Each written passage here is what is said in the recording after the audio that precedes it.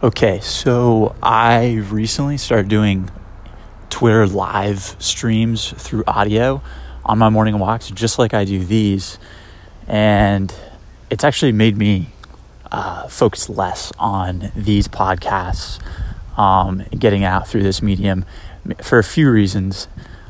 First of all, I love going live because when people see you live, it's just a much more authentic and real representation of the real you, right? You're going to fumble, you're going to make mistakes. They can actually engage with you in real time, which is super fun and much more human and effective as opposed to, an asynchronous podcast that's recorded previously.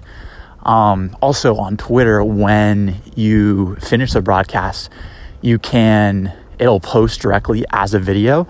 You can watch directly in the Twitter stream, so you don't even have to leave the Twitter platform to listen to the audio. So it kind of works better on Twitter to do the live streams as opposed to this.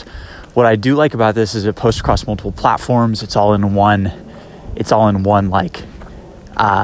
one simple stream, right? So if you wanted to go through and look at all of my thoughts, then you could.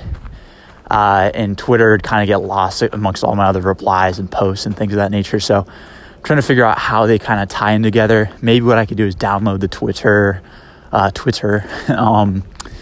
posts and upload them here. That's possible, but I do want to continue doing both because I think they both serve their own purpose. So that's something I'm thinking about this morning.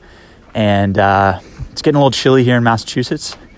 And I really hope that doesn't discourage me from wanting to go on more walk and talks. I think what it means is I just need to dress for it and I'll be good. So I hope you go for a walk today. Goodbye.